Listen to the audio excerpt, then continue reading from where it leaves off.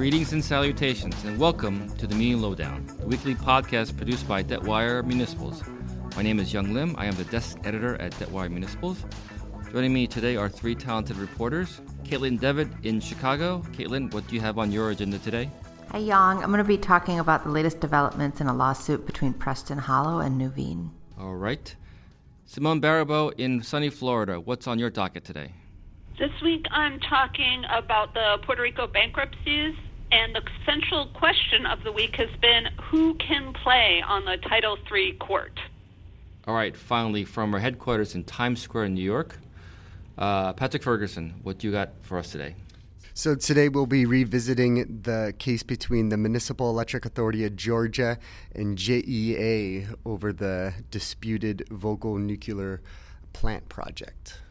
All right, let's get started. And to our listeners, we are recording on Thursday, June 13th, 2019. All right, let's start with Caitlin. Caitlin, let's talk about this David and Goliath case. What is this case all about, and why is it so closely watched? Well, the case is a lawsuit between Preston Hollow, which is based in Dallas, and it's a relatively young and relatively small buyer in the high-yield market, and Nuveen, which most people know, it's based in Chicago. It's an investment giant. It's also the largest high-yield player in the muni market. So Preston Hollow in late February sued Nuveen to stop behavior it said was anti-competitive and defamatory. It was basically accusing Nuveen of threatening to withdraw its business, Nuveen's business, from leading broker-dealers unless those broker-dealers stopped working with Preston. Preston said Nuveen also threatened to withdraw its business from Deutsche Bank, which is Preston Hollow's primary lender. So that would have been a big deal, of course. It would have cut off all the liquidity to the smaller firm. So that's the case. And, the market's following it closely because it sheds light on the competitive high-yield muni market, which is often, a little bit opaque. And it sheds light on how it works in terms of competition. It's very competitive, especially now with the market the way it is, but just in general, it's competitive, and also the way the pricing works. Both Preston and Nuveen tend to buy 100% private placements. And also, because of the firms and the personalities involved, high profile, like Nuveen's John Miller, head of municipals. Most people know who he is. He's well known, and the firms and personalities are considered influential. So that's a lot of the reason why people are paying attention to it and why we think it's important. All right, well, thanks for the background. So tell us, what happened last week? So last week, the Delaware Chancery judge who's overseeing the case held a hearing on Preston Hollow's effort to unseal some transcripts of telephone conversations. There was a very brief hearing. The judge basically indicated he's likely going to unseal the transcripts. The transcripts are, I think, 4 or 6. It's unclear, 4 or 6 telephone conversations, largely between Deutsche Bank and Nuveen. Deutsche Bank produced them under subpoena from Preston Hollow. That's how Preston Hollow subpoenaed most of the major broker-dealers and Deutsche Bank in the case for the communications. So both Deutsche Bank and Nuveen had fought the effort to unseal the records, saying that they were confidential. And Nuveen argued in its filing ahead of the hearing that Preston Hollow isn't really interested in what the public deserves to know. That had been Preston Hollow's argument, but is really only trying to embarrass Nuveen and harass Nuveen by making the public records. But the judge, as I said, he didn't rule formally, but he said he's most likely going to unseal them. He really didn't see any reason not to. He said there was a few names in there that he would consider keeping retracted. But otherwise, he gave Nuveen 10 days to designate which sections they think would fall under the rules of being confidential, like I said, such as employee names. And after that, it's expected that the transcripts will be unsealed and that both parties will be able to, use them in their filings or however they're going to end up using them. So then what's next in the case?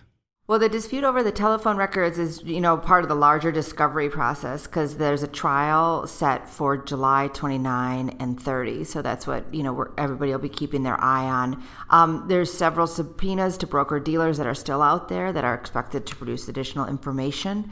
There might even be some oral subpoenas for oral testimony from some of the broker-dealers in the case. Separately, the judge still has to rule on whether to allow Preston Hollow's defamation claim to go forward. He ruled on the other claims, allowing them to go forward, except for one, but hasn't ruled on that one, so that still has to be settled. Nuveen, of course, is trying to get it dismissed. And then, assuming there isn't a settlement, the two sides are going to hash it out in trial at the end of July. All right, well, we look forward to your coverage on this major topic in Munis. Thank you, Caitlin. All right, let's move on to Simone in Florida. So you said in your intro that the central question of the week was who can play on the Title III's court? What do you mean? What did you mean by that? So this has come up in a few contexts. First, late last week, bond insurer AMBAC was fighting to lift the stay in a case in which it's trying to get rum excise tax revenue that backs some of the bonds that it insures from the federal government. So it wants to bypass Puerto Rico, get it from the federal government. First, the Oversight Board argued that they shouldn't be able to lift the stay for all of the usual reasons.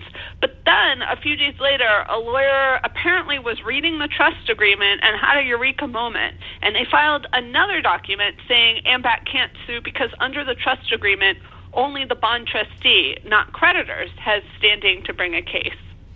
AMBAC hasn't really responded to the issue directly. Instead, it's argued that the standing issue can't be separated from all the other issues and they should be all argued in due course.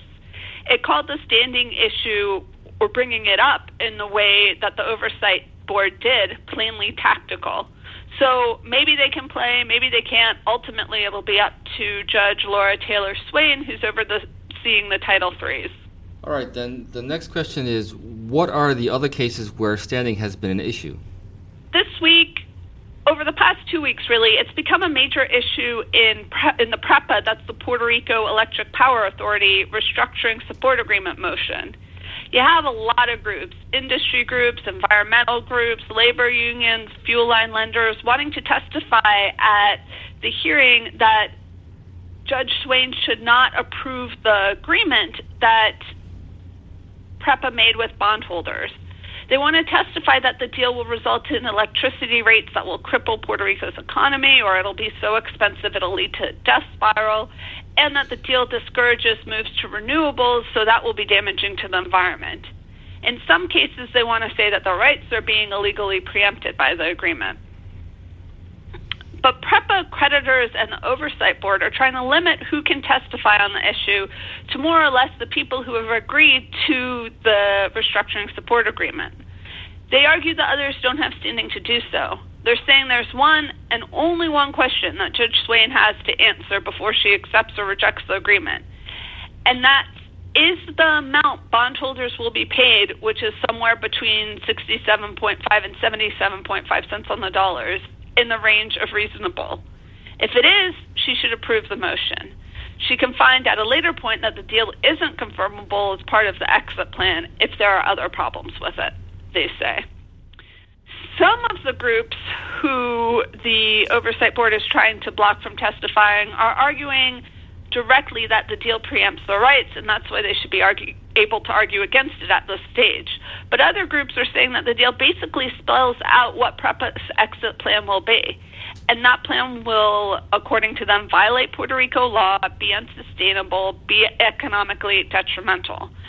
And the judge should hear their evidence before she okays the agreement. Who can testify will be decided in the coming weeks before the July hearing on approving the deal. So now that's the second game of who's allowed to play. So tell me, Simone, is there a third? Believe it or not, this week, yes. We saw the first pushback from General Obligation and Highways and Transportation Authority bondholders in the avoidance action cases, or the first legal pushback, at any rate. In those cases, the Oversight Board argues that bondholders basically don't have a lien on anything. And a subset of bondholders this week either countersued or, in the majority of cases, asked for the case to be dismissed. And everyone defended their liens, of course, but they also argued that the Oversight Board, along with the Unsecured Creditors Committee, had no business bringing the cases to begin with. That's because the Oversight Board members were improperly appointed according to the First Circuit Court of Appeals.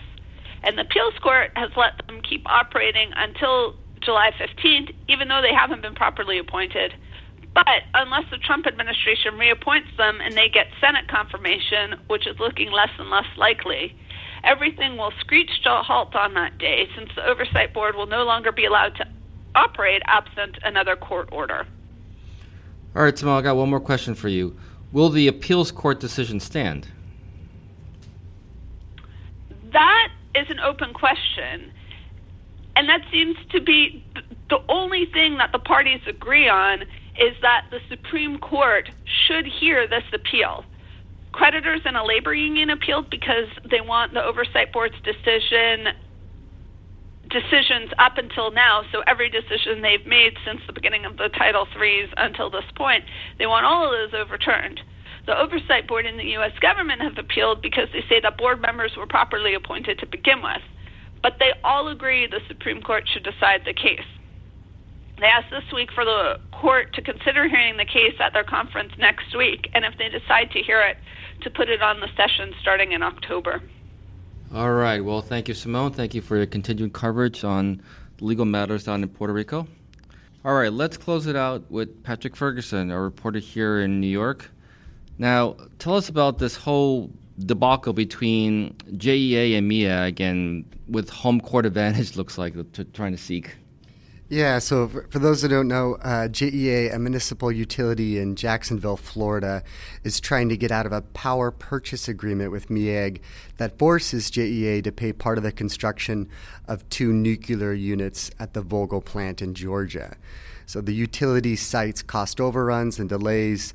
The price of the project has ballooned from about $14 billion to about $27 billion.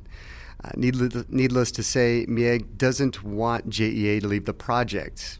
MEAG is part owner of the project along with Georgia Power and a couple of other utilities, and JEA is an off-take partner, meaning it doesn't have an official say in terms of leaving the project. In September of last year, MEAG and JEA sued each other in separate courts and have since been battling over which court has the jurisdiction to hear the case. But it seems as though MEAG might be losing some ground. In the past couple of weeks, a federal district court in Georgia and in a federal appeals court dismissed MEAG's cases. All right, well, Pat, thanks for the primer. So tell us, what's going on now? So MEAG has filed an emergency motion to stop JEA from seeking to get its case remanded to a circuit court in Duval. Basically, MEAG this emergency motion seeks to just stop proceedings while MEAG try to get it heard back in Georgia. So the 11th Circuit Court of Appeals rejected MEAG's appeal, but did so without prejudice, giving MEAG the opportunity to try again. And so it did. But then a few days later, Monday, the federal district court in Georgia said it didn't have the authority, basically forcing MEAG to go back to the appeals court. So what's next then? Yeah, there's a lot of filings going back and forth. This is interesting to note. So JEA's management have said a few times they're in discussions to settle the lawsuit, but we haven't heard any terms or more details of those negotiations. So it's interesting to look at all these filings, these back and forth in the court. Maybe has some relevance to the negotiations. Also, there's an issue with MEAG's legal counsel, or at least JEA says so. JEA argues that the law firm should not be allowed to represent MEAG because the firm previously worked for JEA. JEA says it has those conversations, those workings in documents, but has not disclosed those documents. MEAG has asked the federal district court in Georgia to force the JEA to show the documents that connect the law firm's prior work with JEA to the Vogtle plant. So we should have those documents released by the end of the month. And the law firm you're talking about that represented MEAG is Orrick, Harrington, and Sutcliffe? That's correct. Okay, just want to double check. And again, for those listeners, MEAG again stands for the Municipal Electric Authority of Georgia, which you did mention in the intro. But thank you, Patrick. Thank you, Simone. Thank you, Caitlin. Thank you to our producer, Andrew Constantino. But most importantly, thank you to our listeners for listening in. Please log on to Debtwire.com for the latest on distressed municipal debt. And to your fathers out there, happy Father's Day. Thank you all. Good day.